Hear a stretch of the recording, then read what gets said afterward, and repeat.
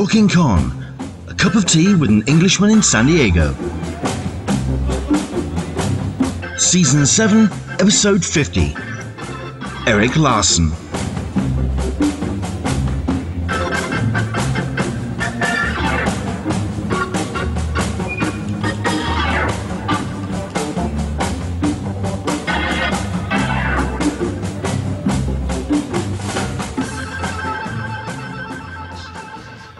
Okay, it's Wednesday. I know. I mean, we've been doing this now for 2.5 months, the 2-week thing. We usually broadcast on a Sunday. We put the Wednesday show on to kind of bring everyone together as the con community, those shows that we're missing over the course of the summer months.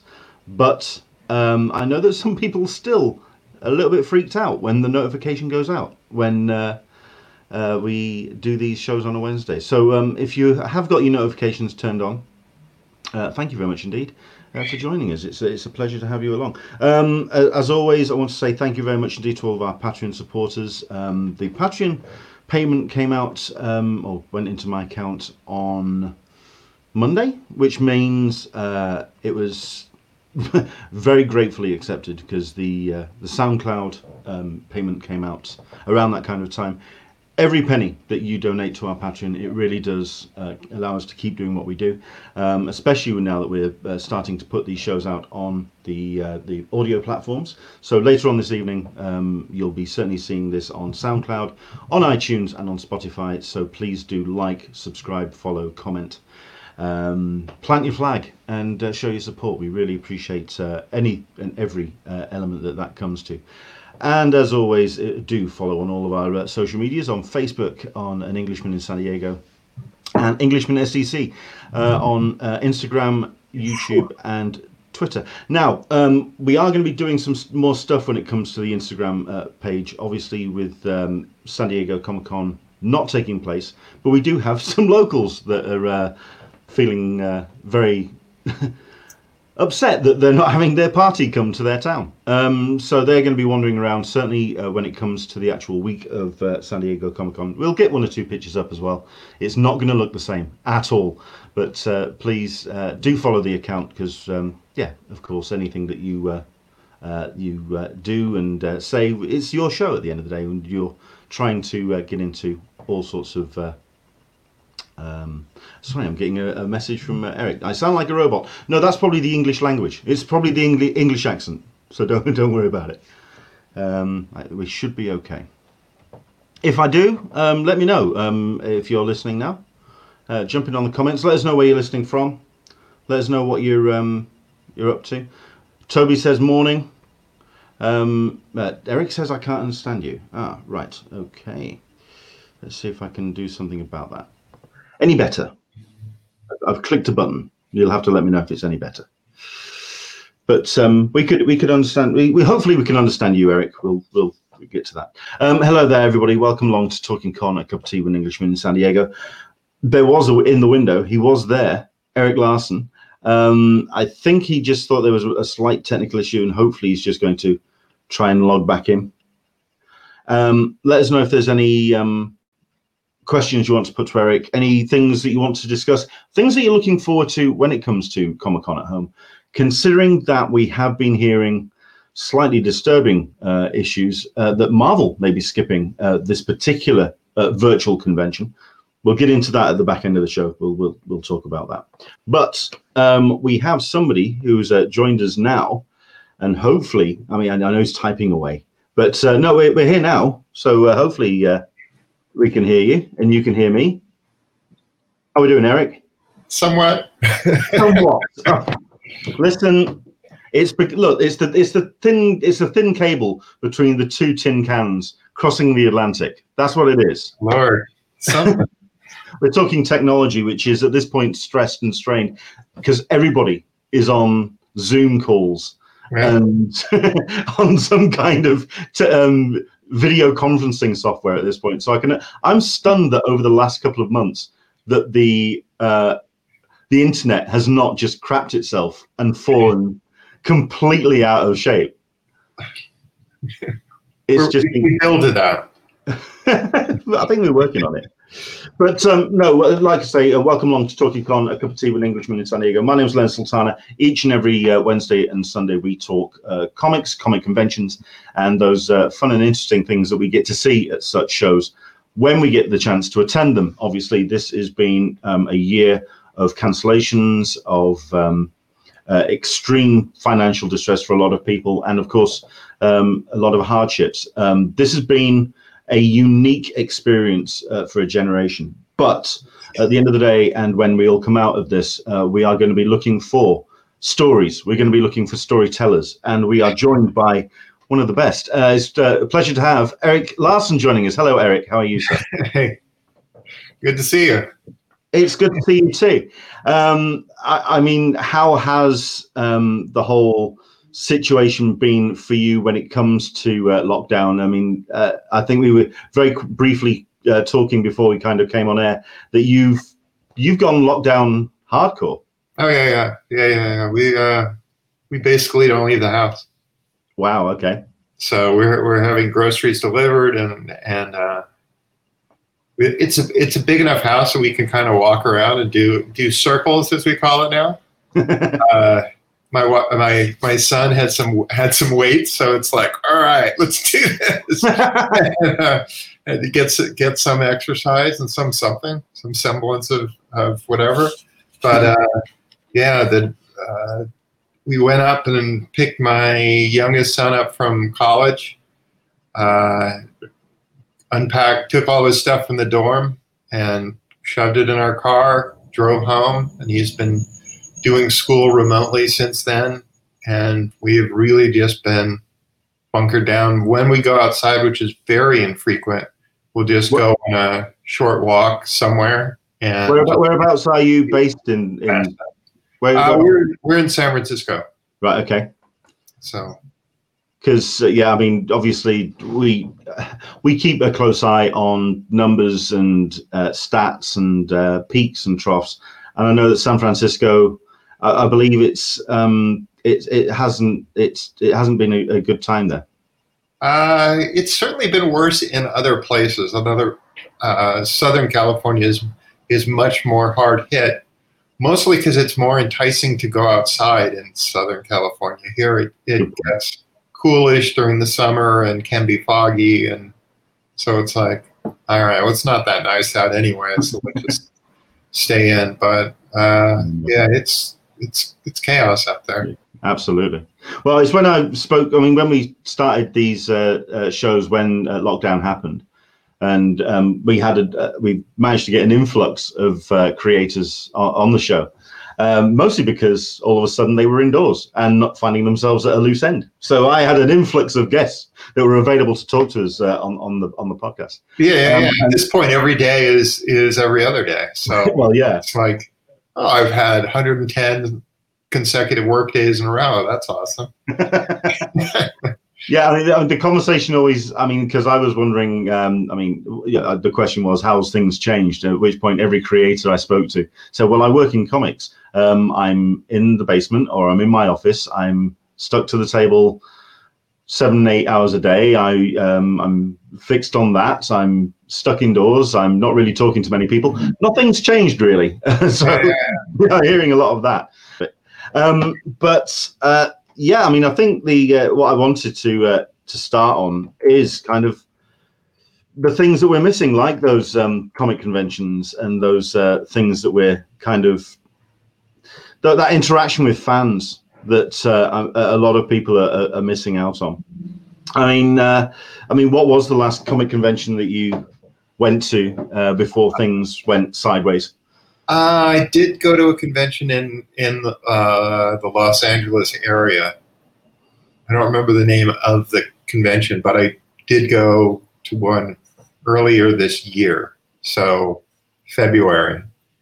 Okay. So you did manage to attend at least one this year? Yeah. Yeah. It's when one of our good friends is the organizer of the San Diego Comic Fest, and it's when he turns around and says that we can now put on the business cards that we are hosting the biggest comic convention in San Diego. which for a small intimate convention in town, it's that's something at least you can put on the card. But obviously things went sideways so fast, and conventions got completely locked down. I mean, what's your kind of convention history when it came to first starting out? Well, did you go as a fan, or did you pretty much go straight away as a semi-pro? I think the very first. I'm trying to think back here. That was a long time. I think I may have gone to a show that didn't have any guests before all this started. So I think there was that. And then me and a few buddies printed a fanzine when I was 19. And we stayed up all night to have it ready for that convention. Wow. And that was I think my second show, and that had a guest, and that was Mike Grell. And that's when that started. So that fanzine was a book called Graphic Fantasy, which was the first printed appearance of the Dragon at that point. Indeed. So it was. I mean, was it a case of were you going to kind of get into the business by going to these shows, or did you get the chance to just go as a fan and just kind of wander around aimlessly? Well, there's some of that anyway. Even when I do go as a pro, there's usually a little bit of wandering around just to get the lay of the land and see who's there and what's up. I'm often wandering around looking to get back issues and and various things that I'm missing in the world. Back when comic conventions actually sold comics. Yeah. Well, some still do. Those are the ones I gravitate towards. So it really depends. I stopped going to San Diego a few years back because that had just become the no fun zone for me. Really? Yeah. I wasn't having a good time. Yeah. So I'd gone 29 consecutive years, I believe, which I thought that's enough. That's a good innings. That's not too shabby. Right. Let's not make this 30. And then I do go to New York every year, which you would think would be every bit as horrific as San Diego, but it's really not. Because they've got a designated artist's alley, which is a separate room. And if you can somehow manage to stay in that room, it's the greatest convention ever because it's nothing but comic book creators. And everybody who's in there as a fan is there with intent. They're there because they want to be in that room. So it's awesome. Yeah, they're not passing through Artist Alley to get to somewhere else. You see a little bit of cosplay, but not a crazy amount. And most of those people who are cosplaying there are comic fans, and they're there to, talk to comic book artists and writers and everybody else. So it's great. Who are the creators that you sought out at those shows when you first started out? When I first started out, whoever I could find. I mean, it was once I was starting to go to decent size shows, then people I sought out would be Jack Kirby, Gil Kane, Walter Simonson, Herb Trimpe. Those were like guys who were influences. So it was like, I want to be near these human beings and and I want some of that energy coming my way. Did you have your like wobbly knees moment meeting? It was all right. You get over it, get past it. I didn't spend enough time with some people to really get a sense of who they are and what they're like and stuff like that. I met Jack like 3 different times, and every time it was utter chaos. So yeah. You just get in a quick, hey, hi, how you doing? That sort of thing. and move on. Yeah. But I had long conversations with both Herb Trimpe and Gil Kane, so it was like that was super awesome, and I got to work with Herb. So Indeed. that was I mean, when we've talked about on the show, because we kind of also we have tried to do some kind of surgeries where we help people get the most out of their convention, and there is that moment when you have to kind of take a deep breath and face the person on the other side of the table and try and make eye contact and kind of get over that those initial butterflies and realize that these are the people that are making the story that you've been reading.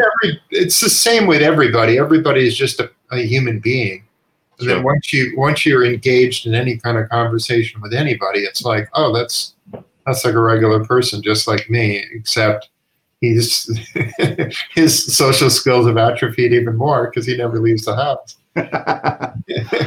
What's been your kind of like favorite sort of moments when it comes to interactions? Not only with your own personal fans, but also the people that you consider heroes, but also fans coming up to you. Has there been any moments that kind of stick in your memory as highlights? Not a huge amount. It's nice when you do kind of see really eye to eye and you can just have a normal human being reaction of whatever. There was a guy I run into every year at the New York Comic Con who's, he's an older guy. So he's a few years older than me. And he just at one point had just decided as a full-grown adult to be like, hey, let me check these comics out. But it was very late in life. He was probably, in his 50s when he started reading comics. And, just having conversations with that guy is just like, oh, this is super awesome that this guy just happened to pluck my book out of a store and then just becomes this huge fan of the book. And so we'll just, have these conversations of, what's going on with that and what's going on. And now it's kind of gone into, how's life treating you where you're really getting a sense of who people are. And it's just like, oh, this is great. Where you just go, oh, this guy's, I would consider him a friend in many respects. And that's a really nice thing. And same thing with comics creators where you're thrown into these situations where you're dealing with, you're seeing people who you never see, and the only time you see them is at these conventions. You have these really brief but very intense relationships where you're just getting caught up on all the stuff that you haven't caught up on in the last, however long it's been. And it's like I have friends who I consider really good friends who I have only seen at conventions. And that's the extent of our relationship. It's like, but I've talked to, like Bruce Timm would be every San Diego. We would go out to dinner and we would hang out and it's like, hey, we're the best friends in the world 4 days out of the year. I've been speaking to a lot of creators over the lockdown, and obviously as well, there's been some controversies when it comes to the comics industry, and one or two people being outed for their behavior at some conventions. But a lot of people I've been speaking to are looking forward to, if not BarCon, to RestaurantCon, those meals at the end. Yeah. Those are great. And most of the time, the hanging out at bars and watching people turn into idiots, that's a lot of fun too. Yeah, I'd like to apologize for that. Well, the thing is, yes, you can't apologize for the people who are terrible because those Sure. people are legitimate creeps, and it's like nobody's wants to make excuses for that. No. At the same time, there are definitely people who are coming to shows because they want to spend time with comic creators and hook up with comic creators. There are groupies whose goal seems to be how many comic book creators can I sleep with? Which is like, all right, that's an awesome goal. I'm not going to facilitate you in any regard, but I'm a happily married man, so let's just keep that way. Yeah, when you start watching Almost Famous on cable or something, and you start thinking that's starting to look what comic conventions are looking like. It can be, and it can be weird. And the thing is that you tend to think, well, geez, everybody's like me, and then you go out in the real world, and it's like, no, not everybody's like me, and some people are going to take really offense at gentle flirting, and other people, that's what they're there for, and that's part of, I just want to feel like I'm alive and attractive to other, and it's like, well, it's that whole idea of massaging of ego as well. I mean, it's like you say, I mean, it's not even just a case of, oh, I'm famous out in the real world. It's famous outside the door. Or inside the building, I'm a rock star. You step outside and no, absolutely. The number of times that I've been recognized on the street it's pretty minimal. I mean, it may be it's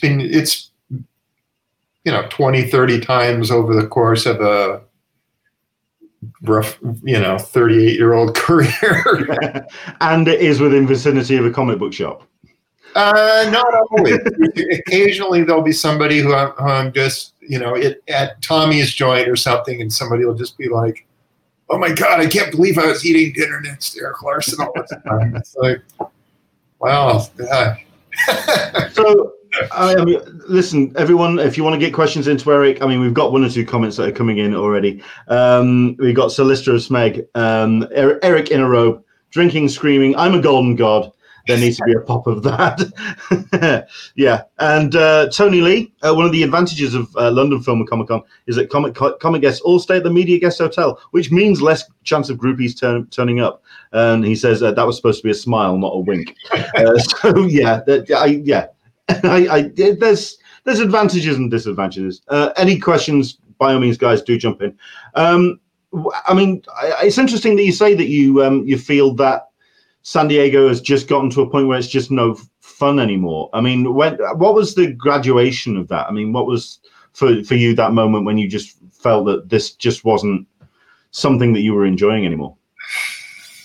I mean, it was Hollywood gradually taking over, and it was games gradually taking over, and it just got to a point where people would, Artists Alley was next to games, which was next to, and they just kind of interspersed everything. So it wasn't like New York where there was there is an Artists Alley, but it's kind of a different thing because it's all kind of there together, and artists are scattered all over the place.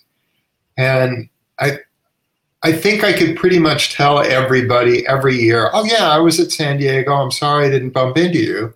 And it would be true every year if I was there or not.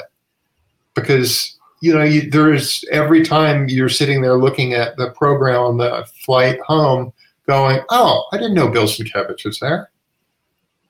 And it's like, I didn't happen to run into that guy. And it's like, well, just because he signed 3 times and it was at the Hero Initiative booth halfway across the hall. And so many misconnections, and so many times you just never see anybody at all. And then, whereas New York is like, well, I'm going to be at this spot, and it's going to be in this room, and the spot where I'm at doesn't change even that much from one year to the next. And that's been pretty awesome. But just so many times I've been at San Diego in Artists Alley with people who are just hanging out there to avoid the crowds. Because it's like, oh, the rest of the floor is so packed. Thank God I can go into Artists Alley and just kind of hang out in front of your booth. Oh, good Lord. While I'm waiting to go to the Breaking Bad panel. Why is there a Breaking Bad panel at this convention? What? what possible connection is there with comics? At least with the Marvel movies, you can go, there's this tenuous connection with comic books. That's fine. When you start going, hey, how's that Better Call Saul thing going? It's like, this isn't cool anymore. Fair enough. I mean, but was it also? Did you see a change in the demographic of the people that were across the table from you as well? I mean, I know that you've mentioned in interviews that you've seen the age range change, but has it been? Was that for the better or for the worse? That hasn't changed a huge amount. I mean, it's as time goes on, it's less comic book fans and more people who are just there for Hollywood or games or whatever. So it's like, okay, that part has changed. But when Image Comics really hit it big, there was a time there that fans suddenly got a lot younger than they had been, and there was a big influx of new young readers who were coming in because comics were collectibles and comics were super exciting, and I think with the number of people, it was, well, I can justify buying comics as an investment, which is like, all right, whatever it takes, man, as long as you read this stuff. And it's like, yeah, I'm reading it because I need to know, which characters are important and with this. And it's like, whatever it takes, as long as you're reading, I'm happy. Yeah. But yeah, as time's gone on, the convention has changed. The crowds have changed somewhat. But mostly I just feel like if you think you're going to go to San Diego and make a splash, it's like, good luck, man. It's like throwing a pebble into an ocean. It's difficult to make that kind of impression. I totally appreciate that. As a publisher for Image Comics, when you took that role on, you obviously get that a real idea of the importance of Image representing at any convention, not just San Diego, New York, whatever. I mean, is that something that you feel is still as important today with the way that the industry has taken on online marketing? Are comic conventions as important to the comic book industry as they used to be? I guess we'll find out, right? It's like not having them. How much has that changed the world? How much has that changed the reality? Are people still as enthusiastic about the medium now that comic conventions are no longer existing? Is that all right? I guess we'll see.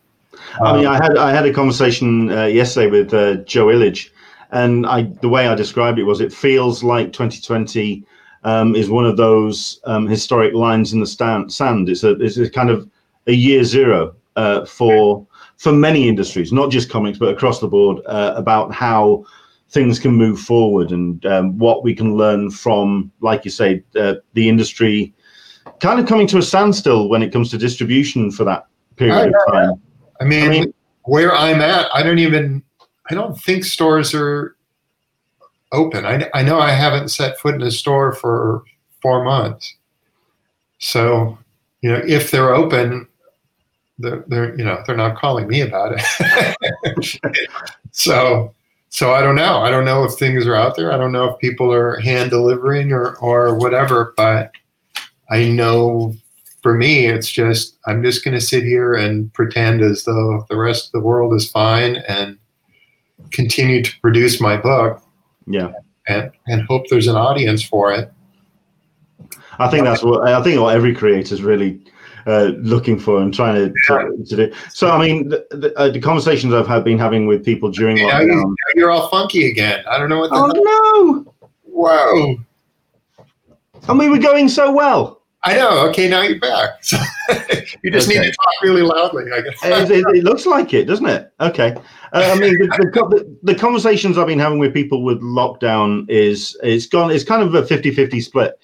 People have either been embracing brand new content and kind of taking everything that's on streaming and just really trying to keep the blood pumping with new stuff, or they've been going back to their books on their shelves and kind of almost rediscovering their previous stuff. Which have you been doing? So much stuff that I've bought, or I mean, this is a tiny fragment behind me of stuff that's just accumulated over the years, and it's like I've got so many comics that I've never read that it just becomes like, all right, I've still got new stuff that's coming into my life here, so let's just dive into all that, and then I'm doing an issue right now which is kind of a tribute to Sunday Funnies. So every double page spread is like a Sunday page from some comic book. So I'm really looking at a lot of old strips and trying to find stuff that works for both my comic and for the particular strip that I'm parodying. So that's kind of branched me out a little bit in terms of, all right, what am I thinking of, and what can I do, and what's this all about? So that's been kind of interesting. I've been looking at. I went back and did Miracle Man. I did the Miracle Man run. I did the Warrior issues. I did all of those. So what books have you been pulling off the shelf? I wish I had those Warrior magazines. I used to have them all, and then my house burned down in '91. Indeed. So I lost tons of stuff. So with Marvel Man, I had to get it in recollected versions or whatever. It's like, okay, this will be out again. It comes back, but those old magazines, Warrior magazines, just beautiful. Yeah. It's like, oh man, that was a good book. What books have you been finding on your shelves? I mean, I can only imagine the ones that you say that you've been pulling out of the wrapper for the first time.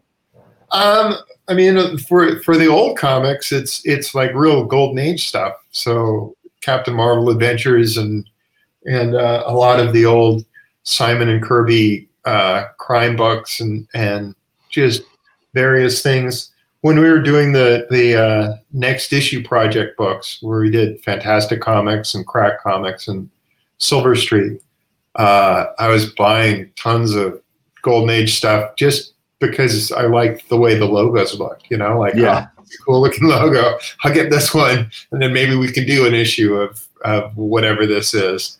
And so I've got a bunch of those, and most of them are really terrible.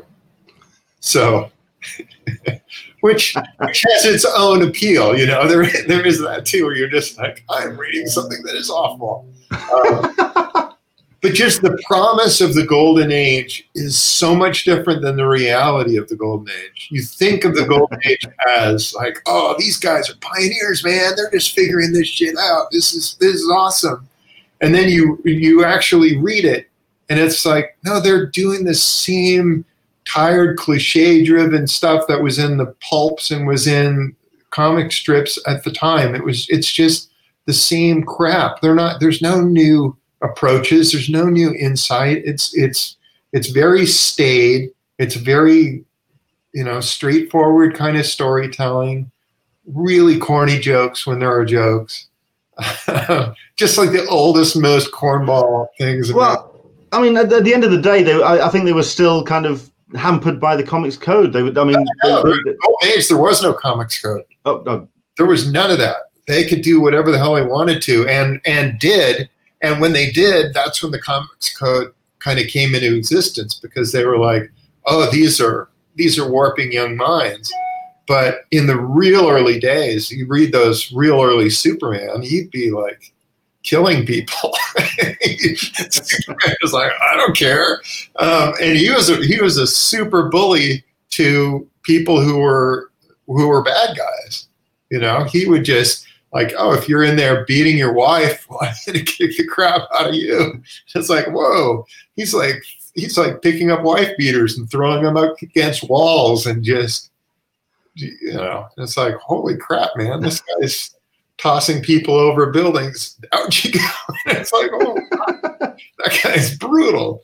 And I then mean, I know that. I know they settle down, but I know we've been having the conversation online, sort of about how we need a Superman, we need a Man of Steel, we need an American hero now. You're going again.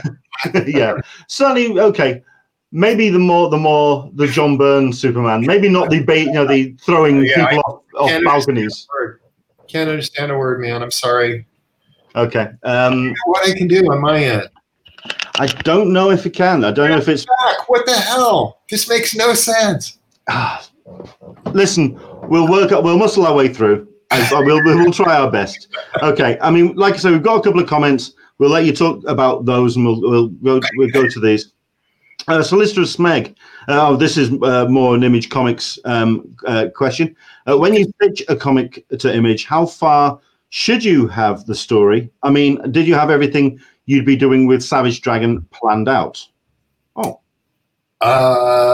that's a tough one, because I mean, no. You if you're doing an ongoing story, eventually you are just making it up on the fly, unless you just have a huge overall arc. But you don't need to plan that far ahead. It depends on what you're doing. If you have a mini series, or you've got a series where you're like, I want it to go from here to here, that's one thing. But I mean, really what's required is 6 sequential pages just to show people that you know what the hell you're doing, that pages are going to look like something. Well, I mean, I held the panel with Eric Stevenson at Comixolopia last year, and when he was talking about submissions, he actually said, ideally, what I'd really like to see is 3 or 4 completed issues, just to prove that you can actually tell a story over time. And there's initial pitch, that's fine, but that then has to translate to an ongoing story, and actually showing that you can kind of keep to deadline and deliver. I think you want that before you start publishing, where you're like, but in terms of an initial pitch, I know very few guys are going to go, I'm going to produce 4 issues and then I'm going to pitch the book, just because that can be a huge investment of time and money, and if you can't sell it anywhere, then it's like, well, that's good practice, but I didn't make a sale, and I'm not being published, so that's all it was, is practice. Sure. Which is fine too. I mean, a lot of this stuff is just kind of finding your footing, and when you're really, really starting out, just knowing how big do I draw, and what does that look like when I shrink it down? What am I losing? That can be a huge eye opener to see stuff in print, to go, I was fussing with this little area here, and now I can't even tell that I spent 3 hours on that. Yeah. And there's a learning curve that goes with it. With my own book, Savage Dragon, I had published those fanzines when I was a kid, so I had these stories that I had done. I had drawn this character since I was like in 4th grade, so I had all these crazy comics that I had drawn as a kid that were just, typing paper folded in half and stapled up the side. And I made like 60 issues of Dragon before I did anything, before I even was published. So when I did the graphic fantasy stories, those were kind of a continuation of what I had done as a kid, but now it was quasi-professional, semi-professional. I mean, it was still pretty shaky, but it was getting there. So my goal when I came on to do Savage Dragon as a regular book was, I wanted to start at a different place, because starting where I was at when I was a 4th grader would be insane, because those stories were just madness. I had no conception of the world at all. But I wanted to get to those stories that I had done in graphic fantasy. So it's like, I'm going to start at a different place, but I'm going to get to that same place. And then once I'm at that place, then I can go any direction I feel like going. At that point, it's like the world's my oyster. I can just explore this world. So that's what I did. That was the goal, was to eventually work those stories into continuity. And they were worked into continuity, but there are issues 63 and 65 of Savage Dragon. So it's relatively far into it. Yeah. And then at that point, it was like, oh, I can do anything, including blow up the world and start over again. So let's do that. Fair enough. I mean, you've got, let's have a look at a couple of comments here. Tony Lee, I was always told 800 pages and a cover to show you understand the marketing side. Okay. Your submission is your sales pitch. Yeah. Is basically what it is. Whatever it takes you to sell your book is what you should do. You know, yeah. You're giving me not me, because Eric Stevenson deals. Not for me, please. I did my tour of duty, and I'm not. Yeah. You've earned your stripes.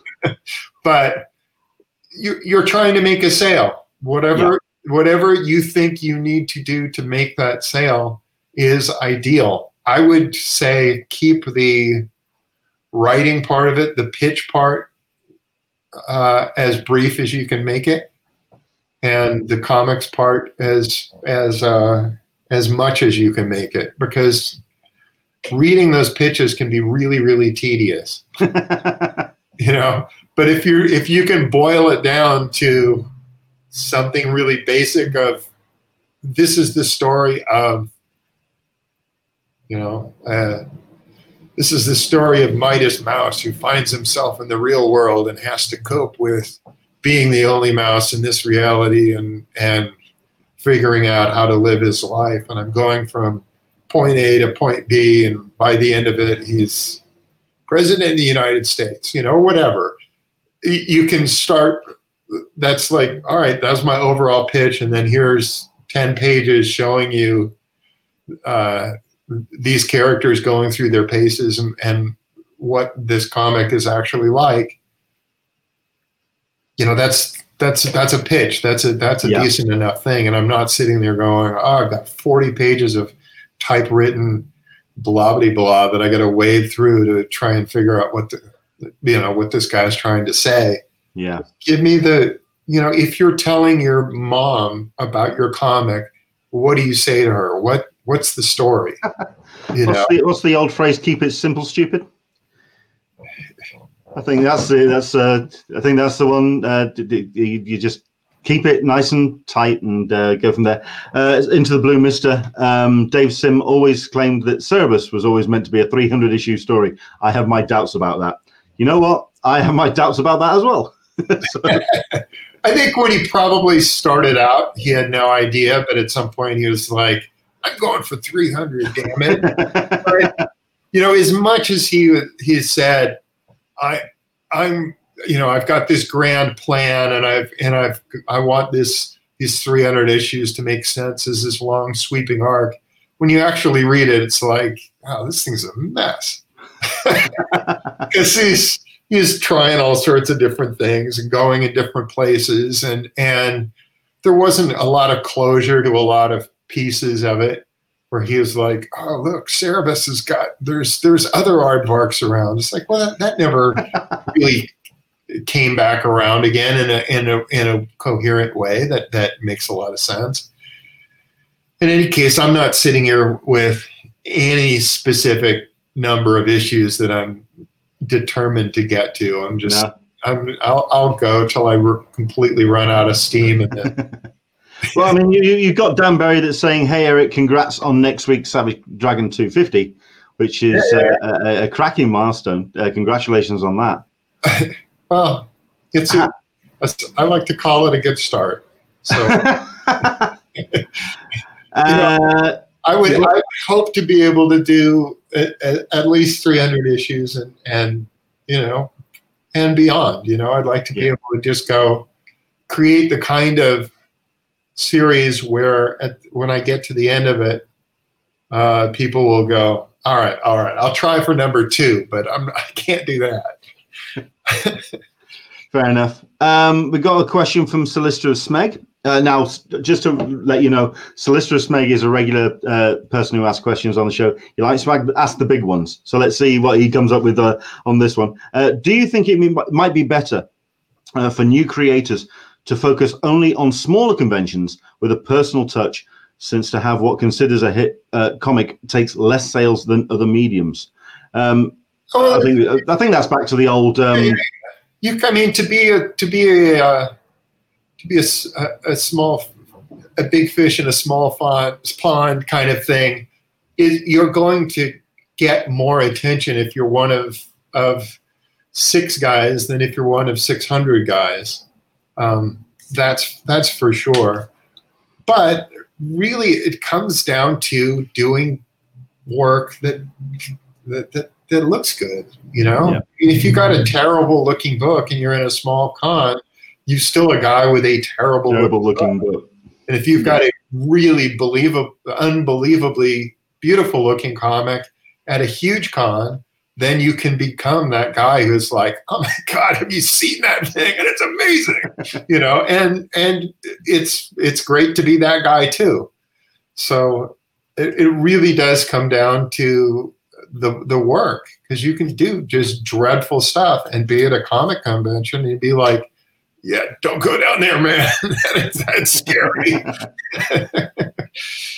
So fair enough. I mean, when it came to Image and making that impact, and because obviously for yourself and for the other founders as well, I can imagine there was that sense of we're kind of reclaiming our control over our books. We're reclaiming some financial security with the deal as well. And it was a really it was a bold and ballsy statement on your part. But do you think that people still take those big leaps nowadays, like you guys did with you and the rest of the founders? Or was that really the last ambitious shoot for the moon? It's hard to make the kind of leap that we did, because there really aren't those kind of creators at this point who could make that kind of leap. I don't know that I could pick 6 guys jumping off of 6 books that would have that kind of impact at this point. Mostly because so many artists are jumping from book to book all over the place anyway. And that it seems like, okay, well, Spider-Man is ongoing and there isn't a Spider-Man artist at this point. It seems like every few issues some other guy is filling in.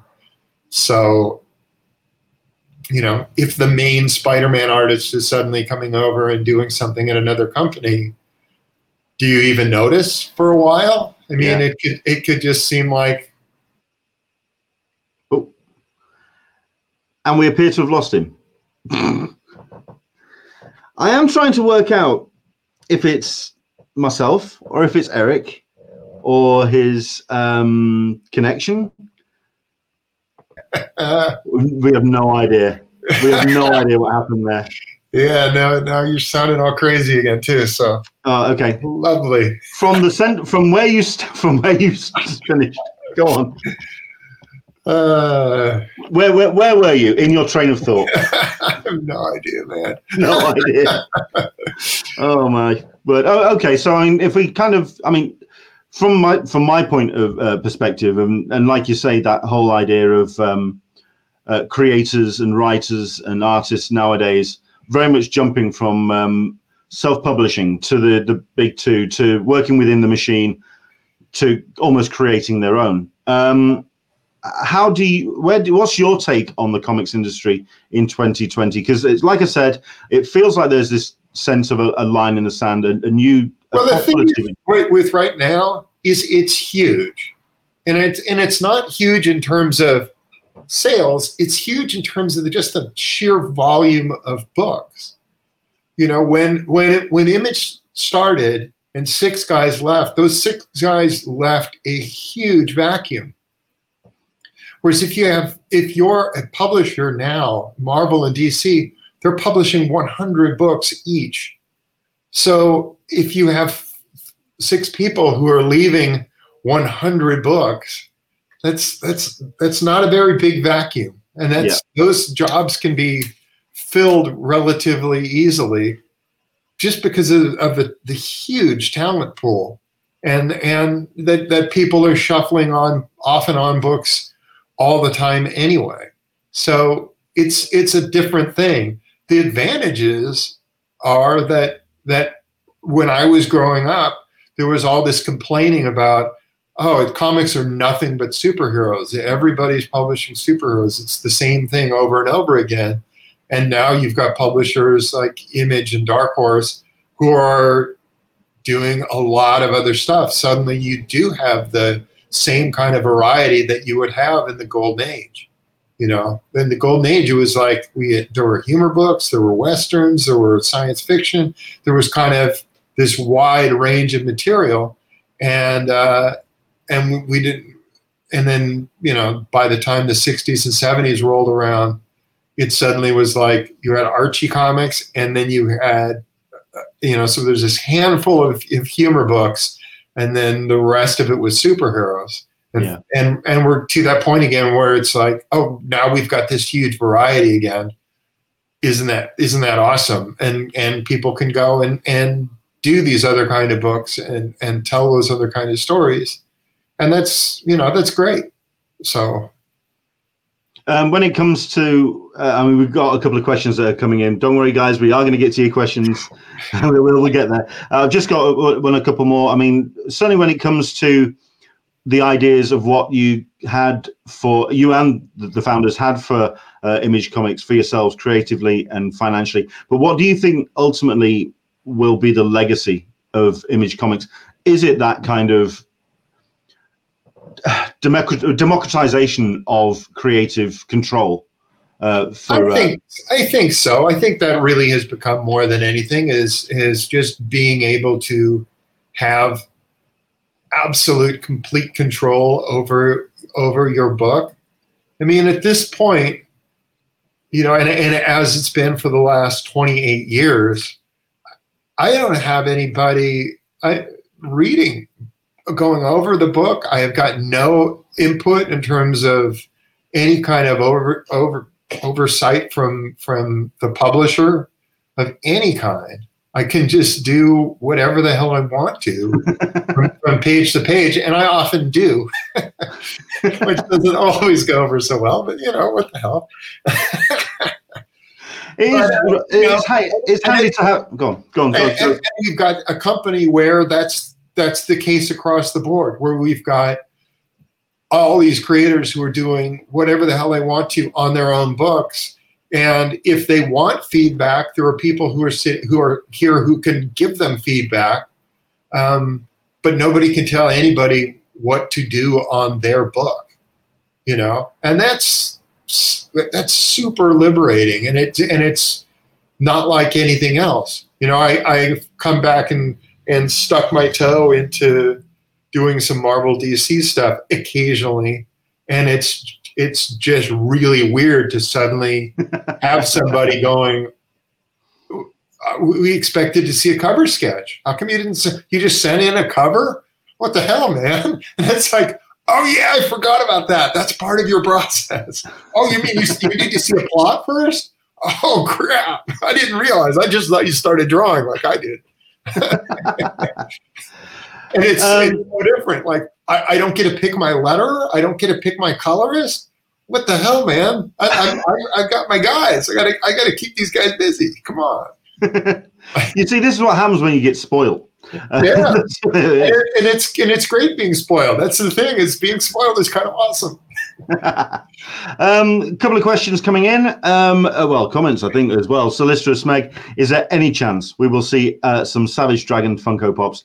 Just saying, in my mind, a dung pop needs to happen. You need to talk to the guys.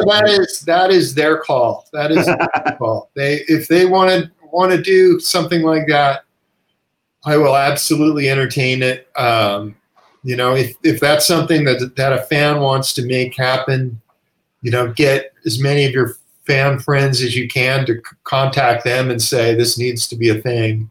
Yeah, And, it's not we pestering can it. see It's not what pestering Eric on this one. It's pestering Funko. Absolutely.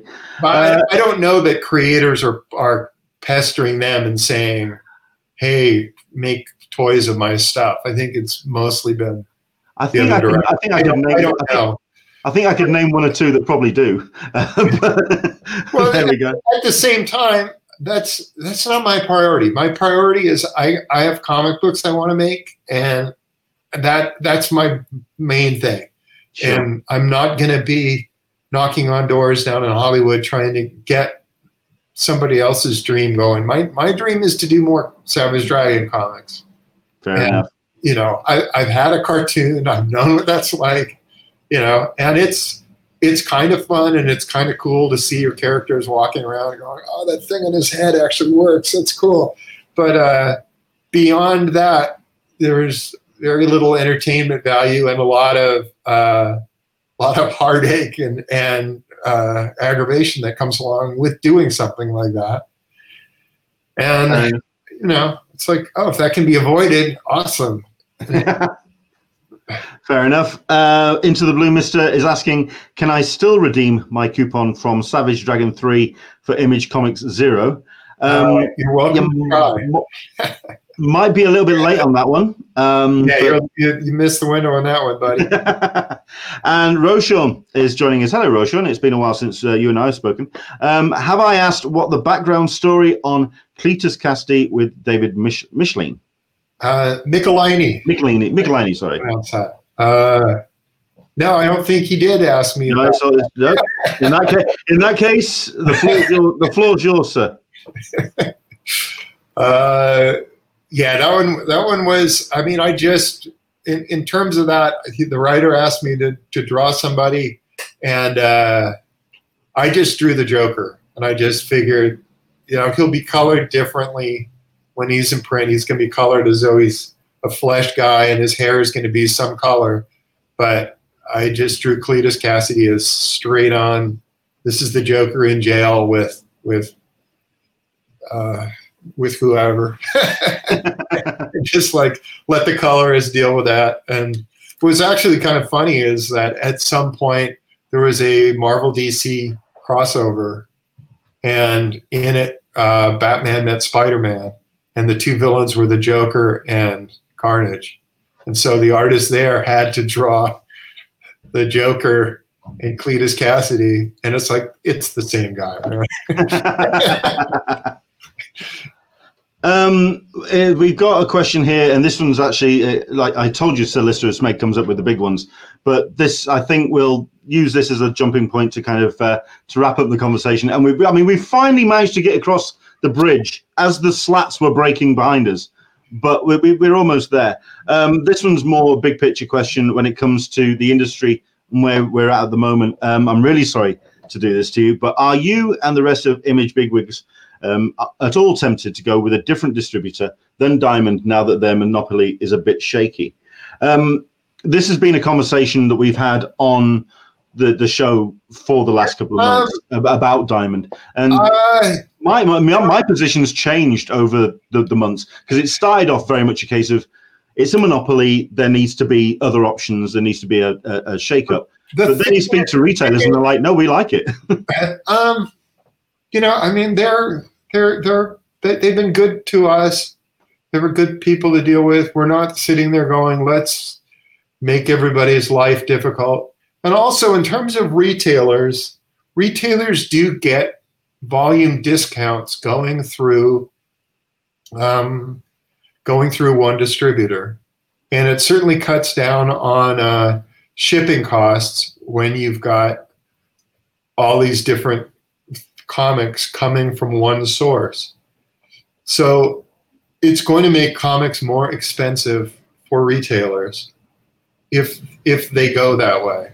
If we went to another distributor, and ultimately that's going to hurt retailers more than it's going to help them. So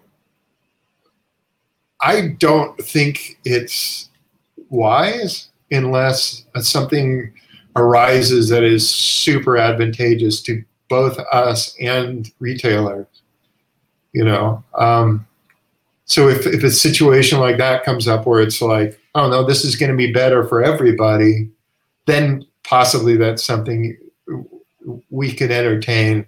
But I don't think there's any point in making a move just for the sake of making a move. I just don't. I don't see the advantage to doing something like that. I mean, when I saw a lot of commentary around that time, especially when DC started announcing their new distribution model, I think a lot of people were, especially retailers, were just turning around and saying, "Is this really the time to do this?" The timing was just timing ever. And DC, I think, was looking at it going, "Our comics aren't being distributed right now. We got to get our comics out there. We got to get them in stores." And I don't think they were looking at the lay of the land, and the reality was that a lot of retailers are sitting there going, "Don't send us comics. Our stores aren't open, and they can't be open. This does not help us at all to be suddenly sent all this product at a time when we can't sell it." Yeah. So, I mean, what can you say? These guys aren't always It's a tough sharpest knife in the drawer. Yeah. You've got, I mean, we'll wrap up with a question, but just to quickly say hello to Clydeen Nee, who's watching, good friend. Clydeen, of course, is the person that runs the Artist Alley at San Diego Comic-Con, and obviously, I'm guessing you two know each other well? I have met Clydeen frequently, and I love her dearly. And I hope she's doing well. Like indeed. I do miss her a lot. That's one of the bright spots of going to San Diego was seeing Clydeen. Indeed. So. In terms then of comic conventions, and we'll finish up on this question, going forward and appearing at shows again, like you say, you're in lockdown. It's something that you're taking very seriously. Very much. Yeah. I mean, when do you feel that you would be prepared to be going out and meeting fans at conventions again? Once I've been vaccinated. Yeah.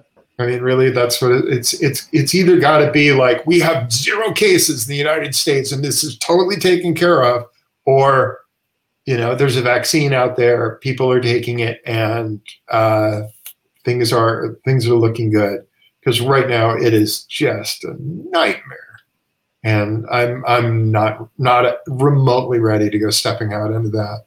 Fair enough. It may get to a point where suddenly people are doing these mass signings at their homes and having like 4,000 books shipped to people's houses and stuff like that. I mean, that may become a reality for some people, just so that books can get signed and stuff like that.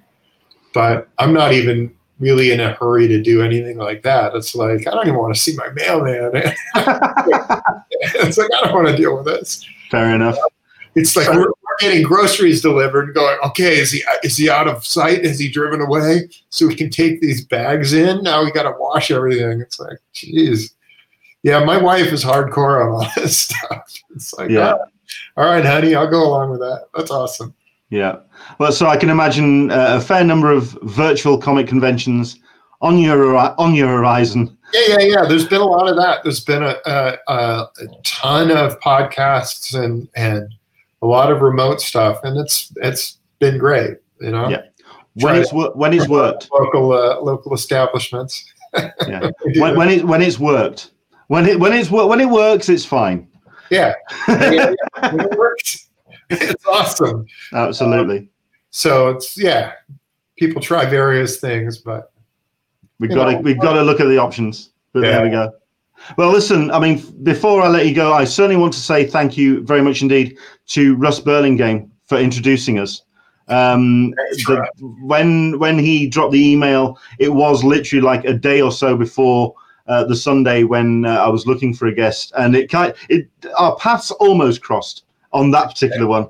But it's great that I've managed to get the chance to get you on the show and to talk to you.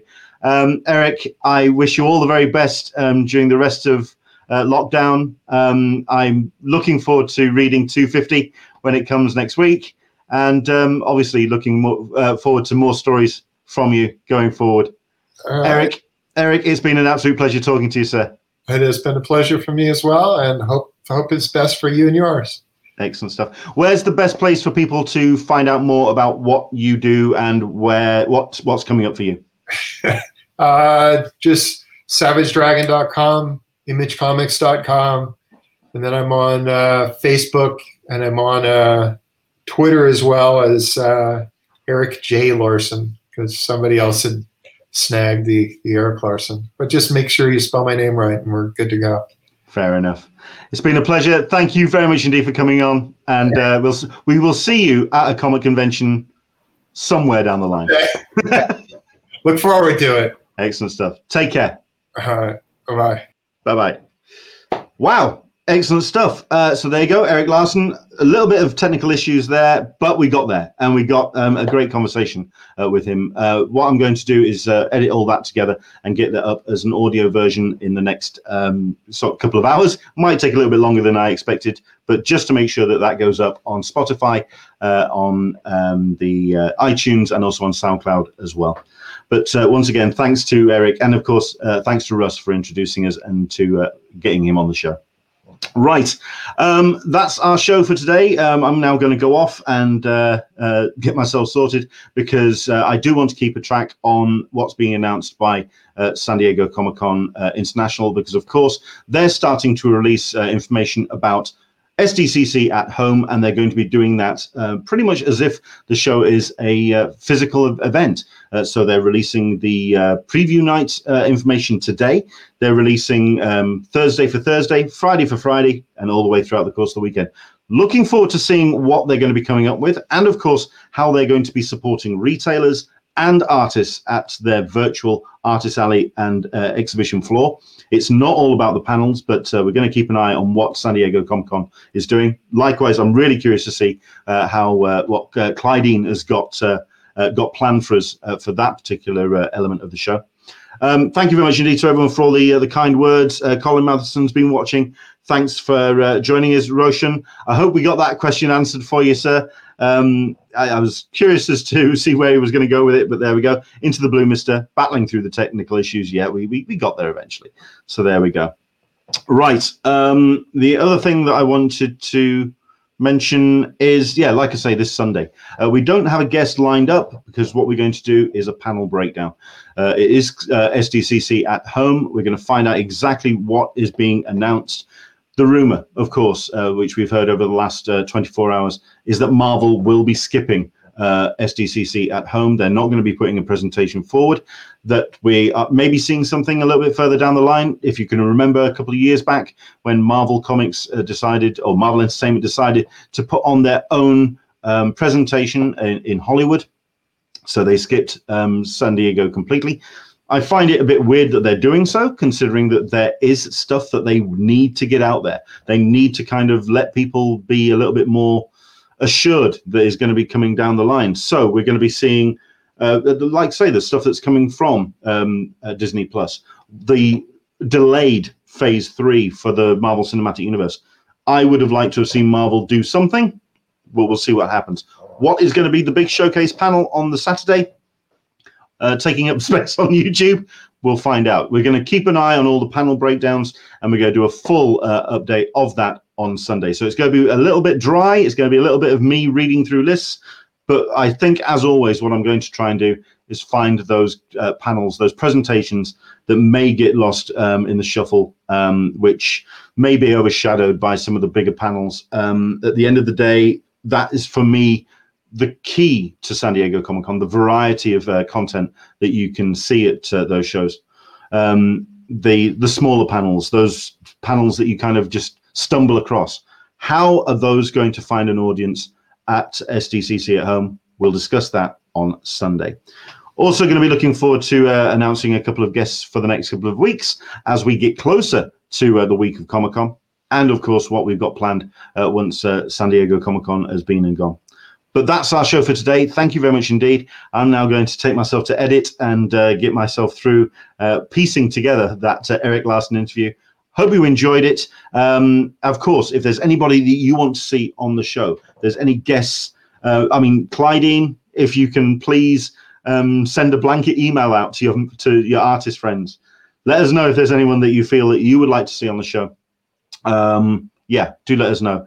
Karma Savage, bye-bye until Sunday. SDCC at home, yay. Yeah, we're looking forward to it. Michael P is telling us Wednesday is up. I'm going to go. I'm going to check out that listing, see what preview night is going to look like at SDCC at home. From us to you, we're back again on Sunday, 10 a.m. Pacific, 1 p.m. Eastern, 6 p.m. GMT, for another Talking Con, a cup of tea with an Englishman in San Diego. Very much Talking Con this Sunday. From me to you, take care, look after yourselves, wash your hands, wear your masks, and we'll see you on Sunday. Bye-bye.